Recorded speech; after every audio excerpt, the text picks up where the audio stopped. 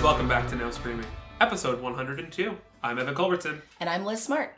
And we're watching all the horror movies currently available for streaming on the internet. So you don't have to.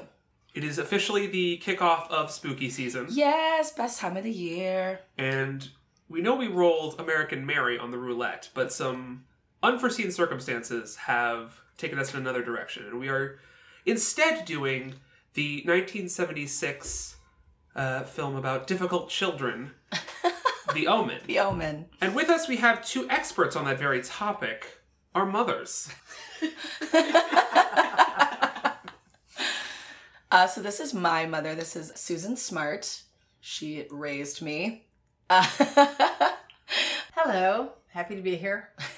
Well, we always ask our guests, what's your favorite scary movie? I would say The Exorcist. That's a very good one. That's a solid one. I remember you telling me about it when I was little. Your experiences in the theater and everything. We also have with us my mother, Catherine Bradford. Hello. What's your favorite scary movie? I don't really have one, but I have some scary movie memories that scared the bejeebers out of me.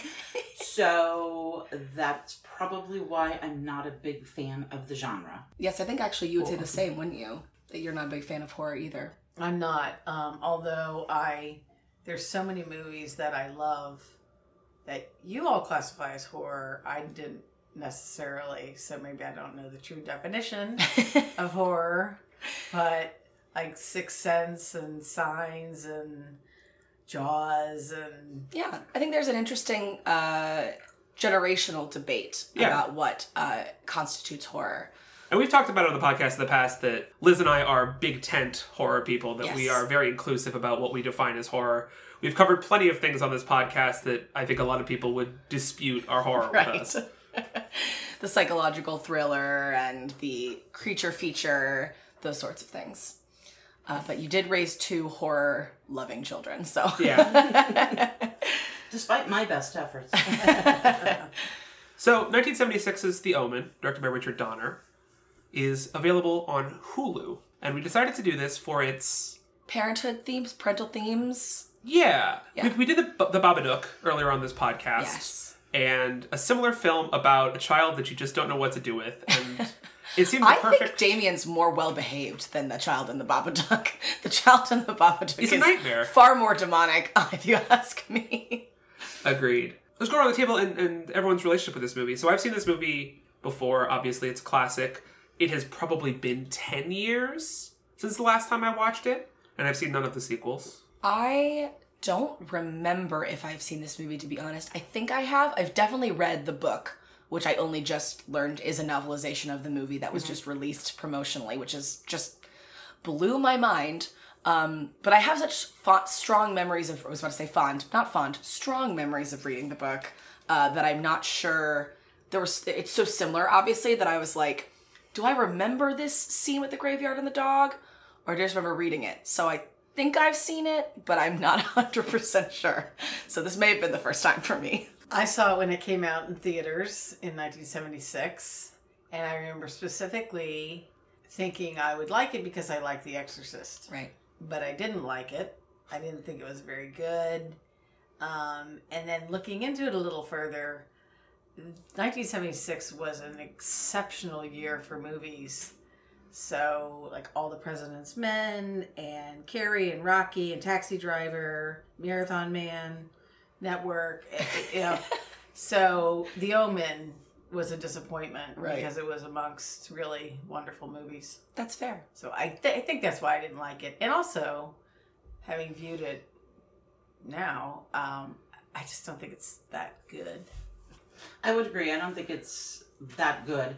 I don't recall the first time that I saw it because I don't think I saw it in theaters, but I saw Omen 2 in theaters, and I actually I recall loving that. The juxtaposition of the two kids that are in it. But I've seen The Omen 2 or 3 times now before this. And I think it's really dumb and campy and but Omen 2 I have fonder memories of. I was thinking that as we were watching it that, oh yeah, I thought that was Omen 1, but it was really Omen 2. Hell That's yeah. funny. I've never seen The Omen 2. I love that. I love this take that I didn't know. That rocks.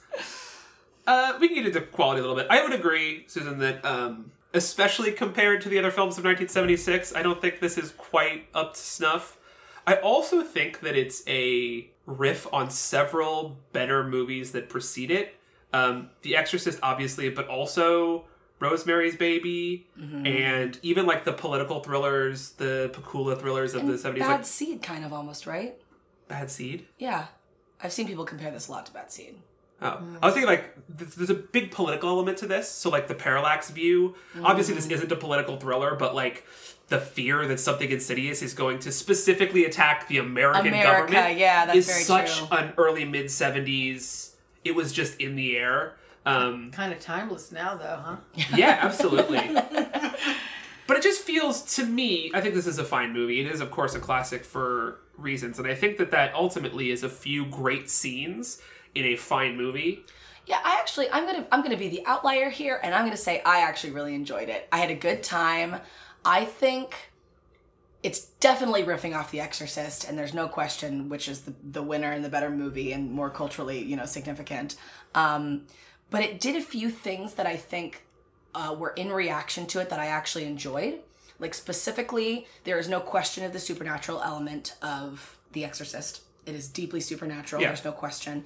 This movie was trying a lot harder to play with the idea of just paranoia and psychosis of just like, Damien doesn't do anything in this movie that's that bad that a child couldn't do. He is like influenced by adults, and there's times when you're like, oh, is he He's at worst negligent.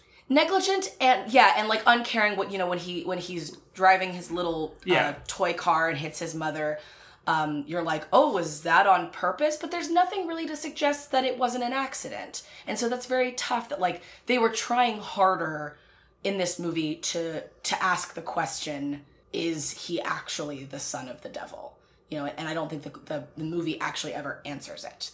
It's a lot of coincidences and a lot of Zoom-ins on dogs' faces. Exactly. And I didn't think that, here Gregory Peck is going to kill his son. Yeah. And I don't think he had that much proof.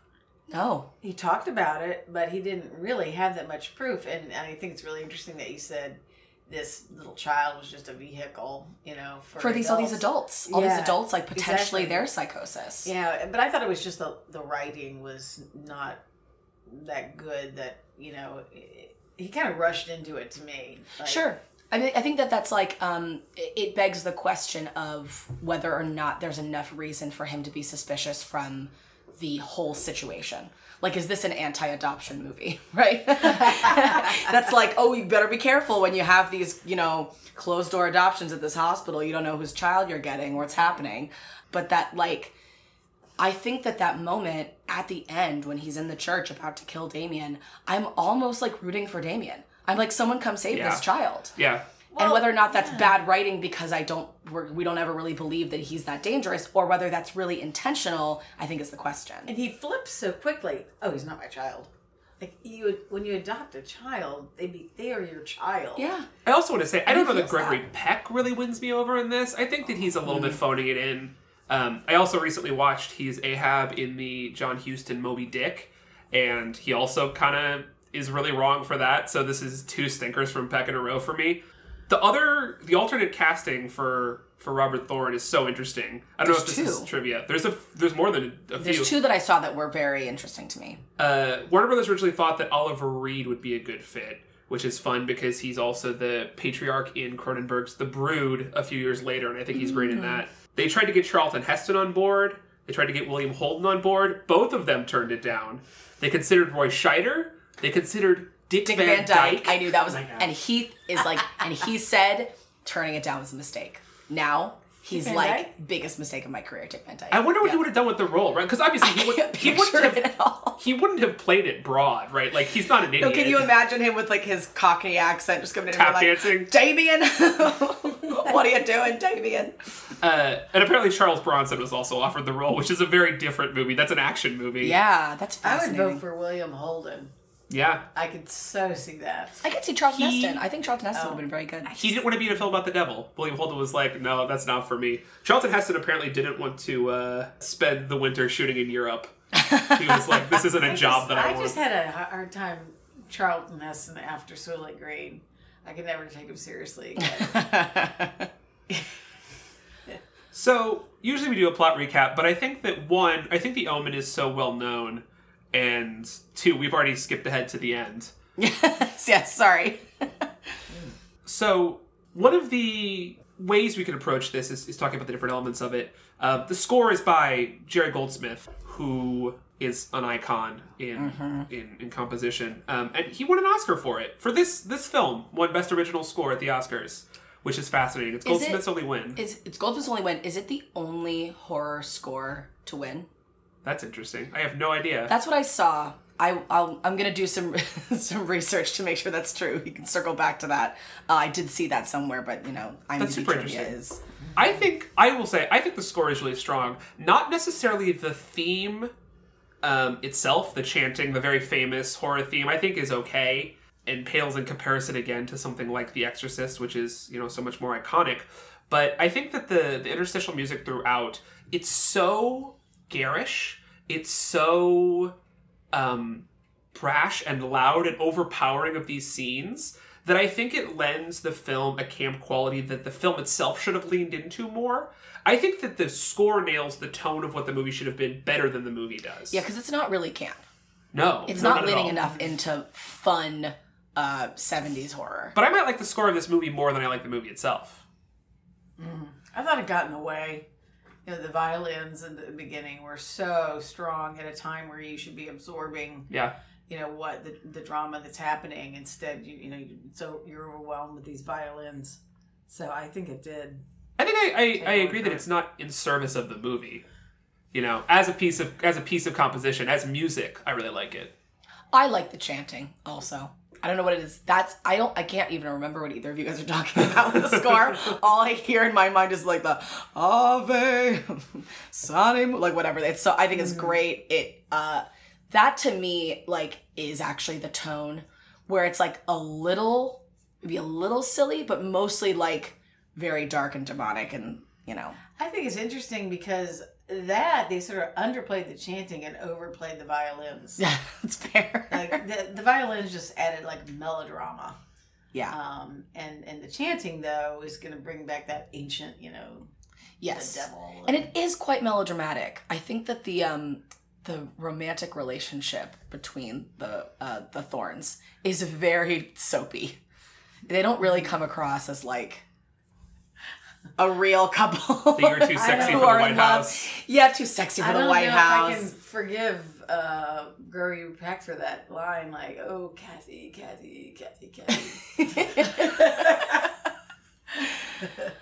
I thought that the score was somewhat forgettable. Yeah. I really didn't like it. And I found the chanting really jarring.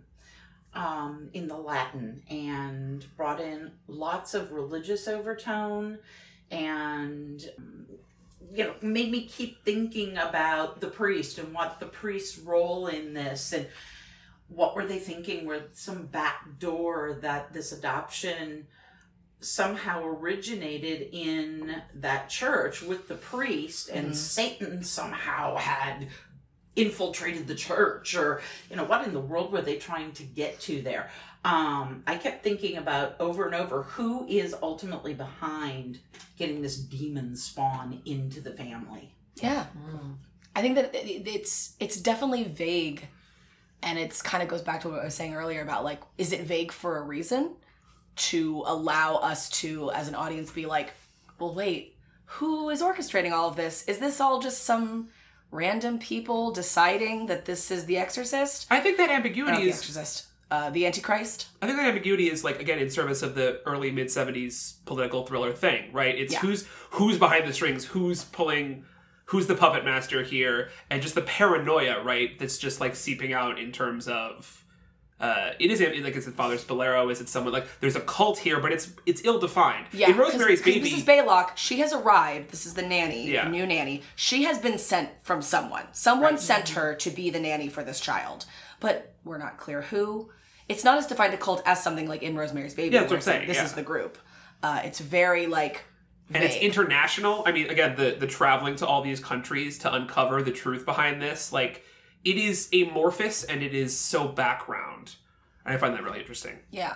And there's, so much of this is in reaction to The Exorcist. It's really like a ton, and there's very little gore for that reason. Well, It's besides the one big one, but there's very little blood.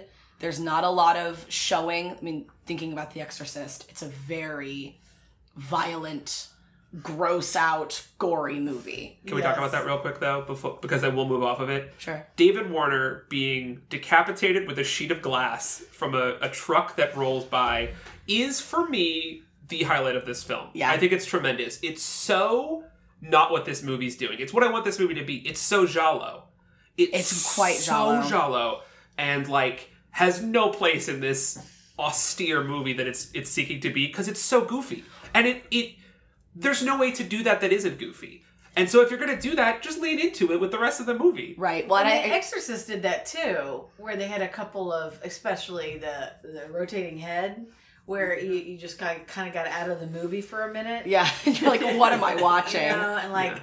Well, and I think that's such an interesting shot too, because as I just said, like this was trying to be less. It was not trying to be The Exorcist, and that it didn't want people to faint in the theaters. Like it was not trying to be as over the top, like crazy as The Exorcist. But this does feel like the one moment that it was, because Richard Donner did intentionally film it and edit it so that if the audience closed their eyes when that happened, once they opened them again, you'd still see his decapitated head. So Rocks. It was specifically in that one moment trying to be very campy horror of like, oh, you thought, oh no, you're gonna see the head, you know, like.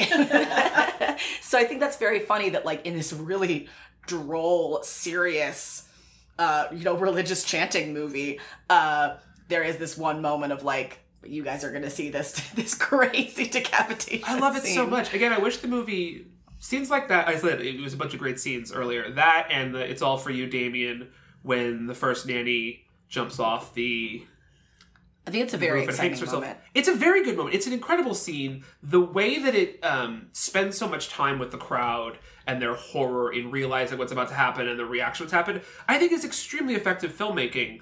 You juxtapose that with only a few scenes later, they're at the zoo and animals are going crazy, and it's the most boring thing I've ever watched. Like, it just takes out all the tension that was so masterfully done a few scenes earlier. I think that depends on if you're scared of monkeys. Because I was watching that, especially, I felt so struck by it this time, because nowadays so many animals in movies are CGI, which to me just removes any believability from any animal. I'm like, oh, a tiger's attacking you? No, it's not. Shut up. Whereas the baboons in this being real was so scary to me. I was looking at them like, oh, baboons are so scary looking. They've got scary faces.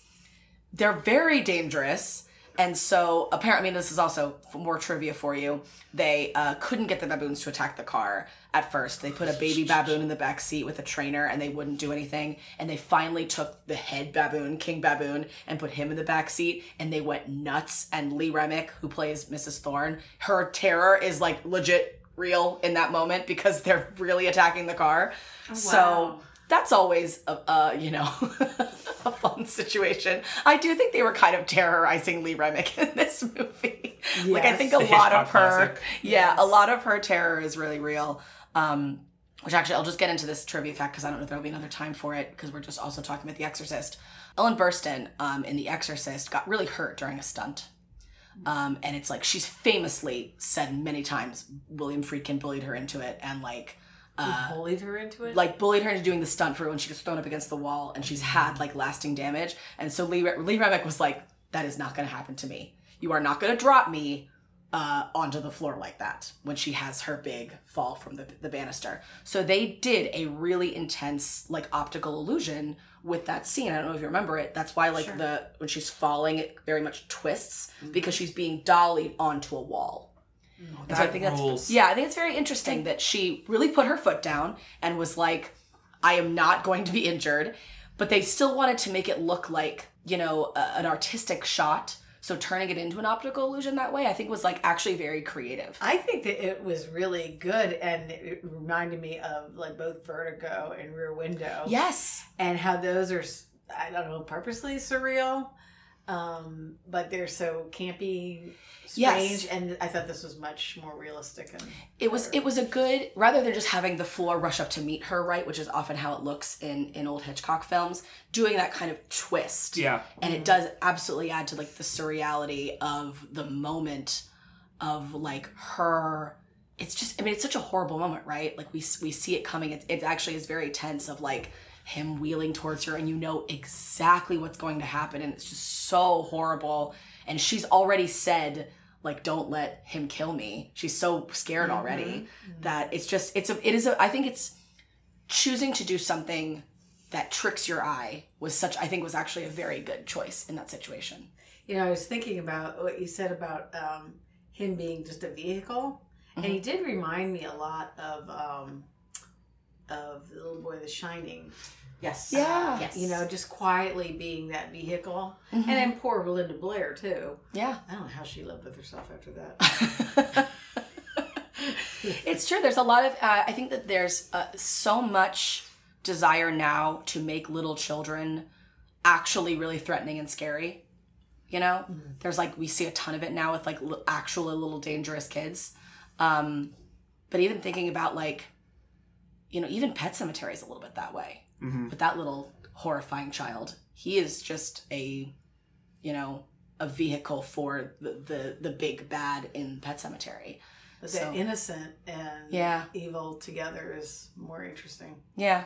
I want to hear more about like what really worked about this movie for you, because my last thing on this I'll say is that like, again, I think that there's at least two different movies in here fighting with each other, because when this gets really weird and becomes about prophecy and a quest to go to Megiddo and Jazeel and find Bugenhagen to get the knives of Megiddo, and you have to use the special knives, it gets so silly in a way that, again, absolutely draws me in. I like this weird MacGuffin and this quest that has been foretold, but that's really not what the movie is doing for the most part. That's not the tone. That's not the struggle, this very rooted familial struggle that's like more akin to Amityville in its emotions.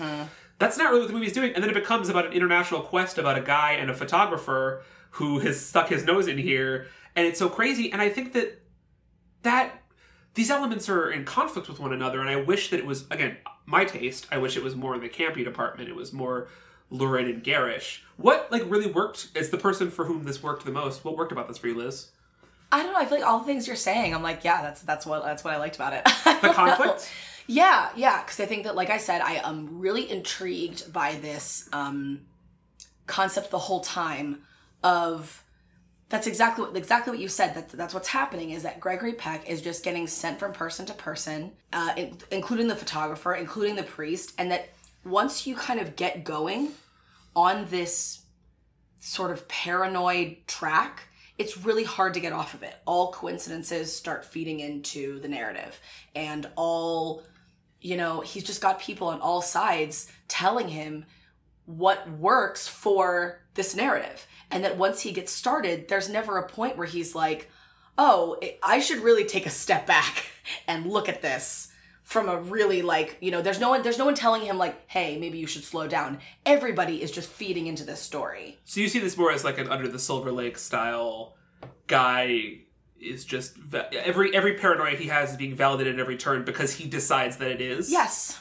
Yes, very much so. That like if he ever actually really looked at his child, which I guess he kind of like tries to do and is stopped by like Mrs. Baylock. Yeah.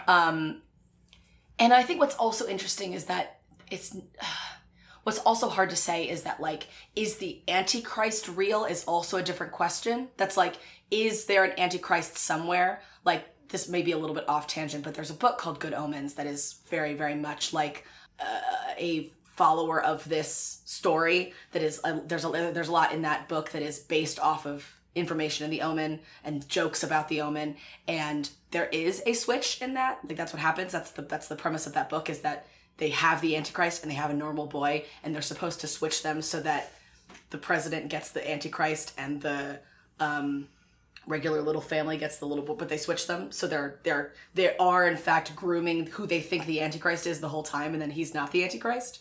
So like you sort of wonder if that could also be part of this movie of like, are these people who are supposed to be grooming the Antichrist, they believe in it and it is real, but this little boy isn't necessarily. He does have the 666 birthmark. So does the other priest, who is against the situation. Which is like, that's a confusing element, is like, why does this priest who encourages him to kill Damien, why does he have a 666 birthmark? I wondered that too. Yeah. So I think there's questions. I don't think this movie's answering them. I think it's fun. Did this movie popularize 666 as a number of the beast? Yes. Like thing? And that was they were promoting it like you wouldn't believe. Because his birthday is June 6th, right? And then yes. I remember the Omen remake was June 6th, 2006. Yes. Which, like, this movie, the marketing of this movie, they were trying. They were pushing so many things. They loved the 666 thing. They actually, at one test screening, sent everybody into the theater, and then when everybody came out, they had plastered 666s all over it. So everybody came out and was like, ah! Which is fun. And then they tried to lean into the curse stuff from this movie like you wouldn't believe. Oh, this also came out on June 6th. Yes. Yeah. They tried to push a lot of the curse stuff. Richard Donner was like, so many weird things happened to me on the set of this movie, and they're told these stories about how Gregory Peck and Donner took separate flights, but both of them got struck by lightning, and they were like, oh, the zookeeper at the zoo got killed. None of this is, it's possible none of this is true. There's a very specific story of when Gregory Peck was going to fly back from Israel. He was supposed to get on a plane. He ended up not getting on that plane that they rented for him. A group of Japanese businessmen rented it instead, and then the plane crashed and they all died. Wow. Unsubstantiated, but that was the narrative they were pushing very, very much, was like, cursed movie. If you see it, you could be cursed too. Like, they really, really, really wanted to push that same kind of like poltergeist curse, exorcist curse, in the production and like marketing of this movie. But one of my favorite stories about that is that this film was originally going to be called The Birthmark, speaking of birthmarks. Yeah. And they were filming a lot of it in these Italian maternity wards. And they would put up signs saying filming the birthmark. And a lot of the women patients, the maternity patients, were like, don't mention birthmarks because that's bad luck. Like, you will bring bad luck to our babies if you put up signs about birthmarks in our maternity wards. And so they ended up putting signs that said filming the Omen for a temporary measure, but then that ended up being the name. So it gets very funny that just, it's like they wanted to call it the birthmark, and these Italian mothers were like, no. That is very bad luck for us. So that is a fun story. I like movie naming conventions like that. So just a lot of fun lore around this movie that I like. This is so much more deep than I ever would have imagined. I think this is what's fun, especially about, like, we do movies like this for the podcast sometimes, that, like, whether or not we love or hate them, it's always so much more about, like, this is the history of what we're talking about, and this movie was influenced by a movie that came before, and then it continued to influence horror after the fact, and all of these movies, because they were really, like, horror was becoming a different thing, that they were pushing a lot of new kinds of marketing and filmmaking and that sort of thing for these movies, because they were trying to like explore what one could do with this style of movie, which I think is exciting. I wondered if Richard Donner was the right person to direct it also, because he does have that campy kind of history, and maybe that's why parts of it seemed really campy. Right, different tone. Yeah. Yeah. As opposed to, The Exorcist or some of Rosemary's Baby or some of the more serious. A prestige director. Right. Yeah, it's possible. I think that you are all definitely correct that there is a tonal inconsistency in this movie. But I think I'm probably giving it a little bit too much credit in saying that those inconsistencies are purposeful to lead you down different paths of believability or non-believability, like the political aspect and the soap aspect and the camp aspect, and how they're all sort of present in order to make you feel differently about any of these things. You know, if we see it purely as like a political thriller, it's like, dude, don't kill your son. That's horrifying. That's so evil. But if we are leaning into the camp, it's like, oh no, that kid's evil. Get him, you know? I think this, you're touching on why I didn't like it, because I like my horror to be very serious. And I don't like the campy. I don't like, you know, Halloween and all those sort of horror movies that are kind of campy. If you're going to do horror, I want it to be really horrifying. I think it's fair. Evan's cringing in the corner right now, Yeah. hearing you say that about Halloween.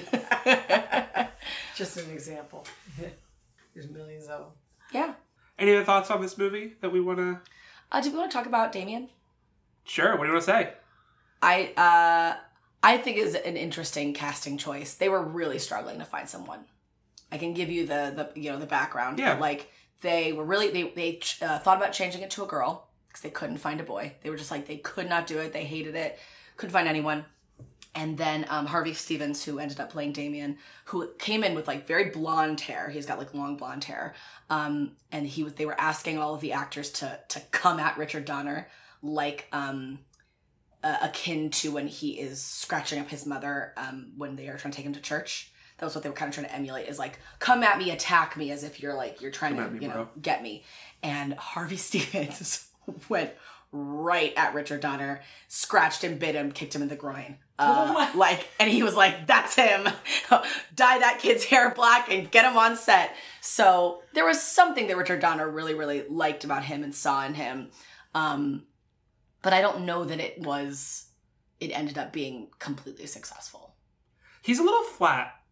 And I know he's supposed to be, because that's the ambiguity of, is this kid evil or not? Yeah. He's a little flat. His smile at the end really works for me. The last shot of the movie where he turns to the camera works for me. But for the most part, I just think he's not really doing much acting. No, he's very he's a vehicle. Everything's just sort of happening to him.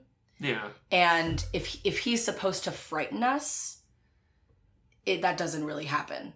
I think, especially in comparison to the other kids we just talked about, right? Like, Gage in Pet Sematary is, like, The most horrifying. terrifying thing you've ever seen. Right? Like, Danny Torrance, like, he sells the emotion. I mean, he's more scared than scary. Yeah. But he, like, really... There's a lot to that performance. I don't feel like Harvey Stevens was giving me that much. No, No. I think that's true. I think that you're right, that I think his smile works at the end because he doesn't smile right away. He kind of looks at the camera for a second with that kind of dead-eyed stare and then smiles. And Yeah. you're like, oh, what does that mean? But I think you're right. Other than that, he's just sort of like...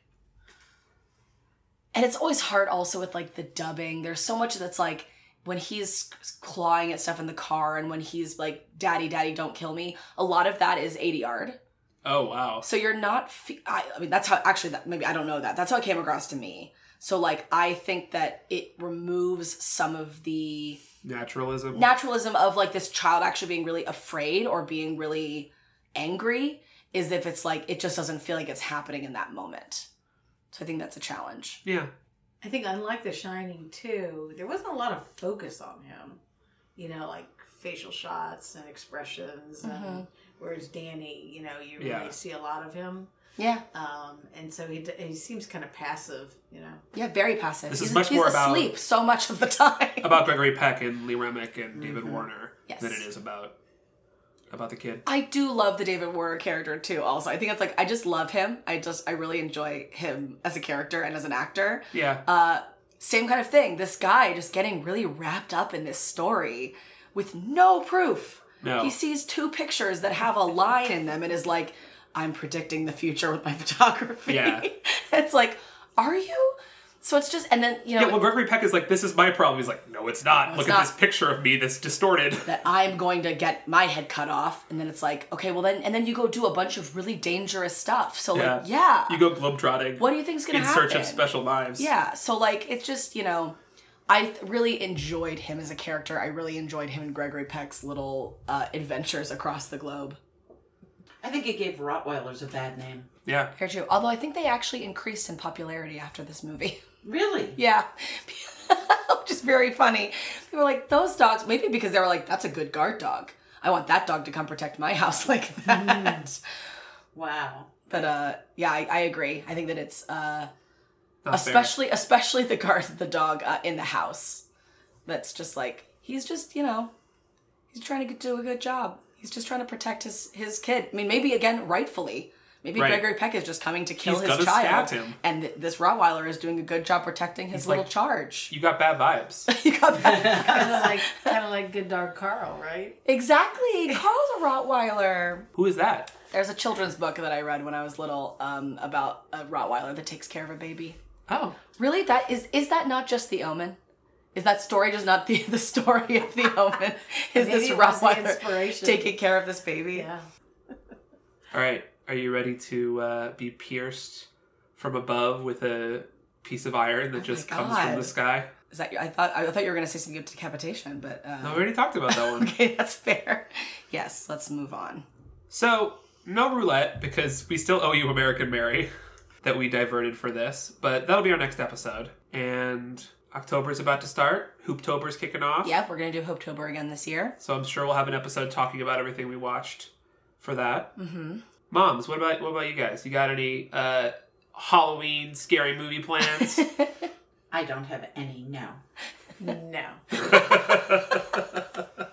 Again, how did this happen? Keeps luring me into watching these various horror movies that come around, and they just don't do it for me. I'm sorry, nothing is The Exorcist. No.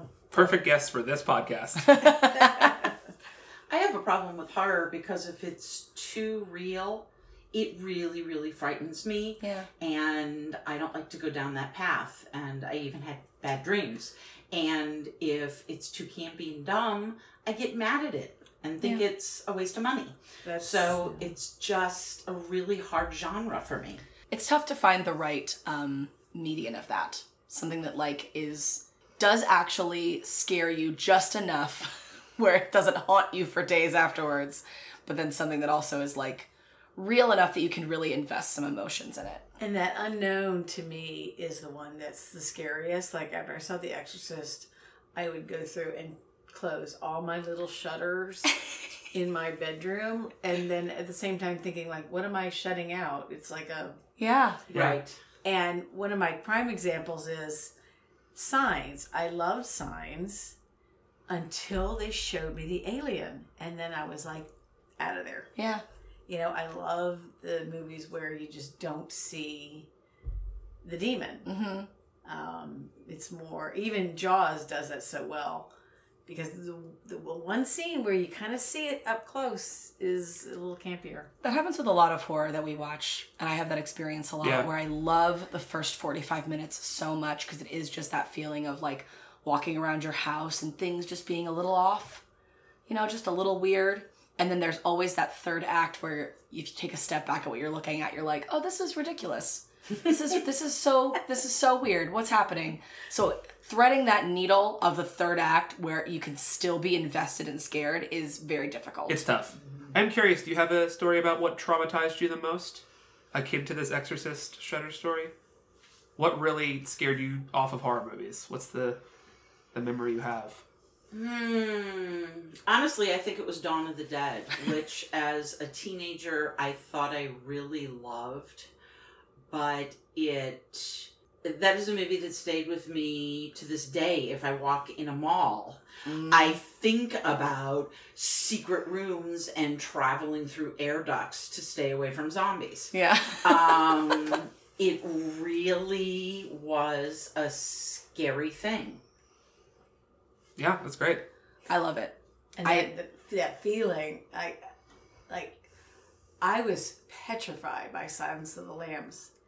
And mostly because I had a 2-week-old baby at home. Oh yeah, me. And it was like the worst movie in the world you could go see when you have a 2-week-old baby and your hormones are like all crazy. And I wasn't afraid of Hannibal Lecter. I was a little bit afraid of Billy the Kid, or whatever his name was. Buffalo Bill. Buffalo Bill. Buffalo Bill. But mostly it was just like that emotion. Yeah. That is so scary. And that vulnerability you feel. Yeah. Of Yes. like something bad.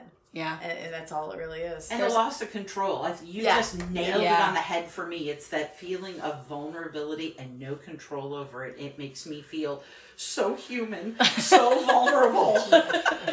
I completely agree, and I just love that feeling. But Yeah, I do. same. But it's because I don't live alone.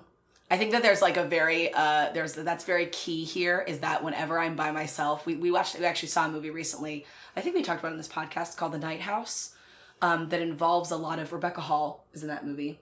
Involves a lot of her being in her house alone and kind of just looking over at things and like it just looking a little weird and like maybe, oh, is that wall sort of in the shape of a face? Like is the shape between the wall and the lamp, is that sort of making something? And like, oh, is it turning a little bit to look at me? And being alone after seeing that movie was a terrifying experience because I was having that feeling just like, oh, look, and you catch your reflection in the mirror or the window and you're like, that looks like a person. A lot of that. So I completely agree that it is a very terrifying thing when that happens, but I do love it. I have an interesting anecdote here. Evan, do you remember being a very little child and going into Disney's Haunted Mansion? Yeah, and crying my eyes out. And us having to escape early. We had to have the attendants get us out of the event. The thing that scared you to death. It started with when you were going down in the elevator in the tower. But the picture's eyes were following you. And that petrified you. So isn't it interesting that you had that experience at the age of 4 and now you are a horror aficionado? Yeah. Cause and effect. How did you feel, Liz, when your little brother James freaked out at the end of Haunted Mansion? I mean, it's clearly a terrifying ride, not for children. Yeah, I actually think both of us were not really horror kids, because I didn't start seeing horror movies until I was much older. Same. I was. I was a very frightened, but then The Sixth Sense turned it all around for me. Have you seen The Sixth Sense, Catherine? If I have, I don't remember. It is, I think, exactly what we've been talking about of like a movie that is very spooky in its first few acts, like very scary, but then really hits you with some emotional, like some really deep emotional beats with this mother and son that makes me cry. It's just every time I watch it. So.